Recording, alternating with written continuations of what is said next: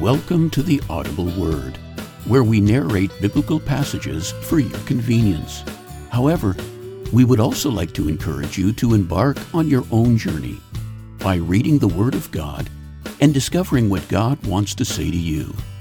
Well, with that said, let's get started with today's reading found in 1 Corinthians chapter 10, verses 1 to 13. For I do not want you to be ignorant of the fact, brothers and sisters, that our ancestors were all under the cloud, and that they all passed through the sea. They were all baptized into Moses in the cloud and in the sea. They all ate the same spiritual food, and drank the same spiritual drink, for they drank from the spiritual rock that accompanied them, and that rock was Christ.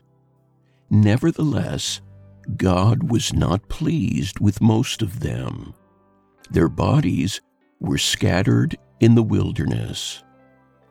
Now these things occurred as examples to keep us from setting our hearts on evil things as they did. Do not be idolaters, as some of them were. As it is written, the people sat down to eat and drink, and got up to indulge in revelry. We should not commit sexual immorality, as some of them did, and in one day 23,000 of them died.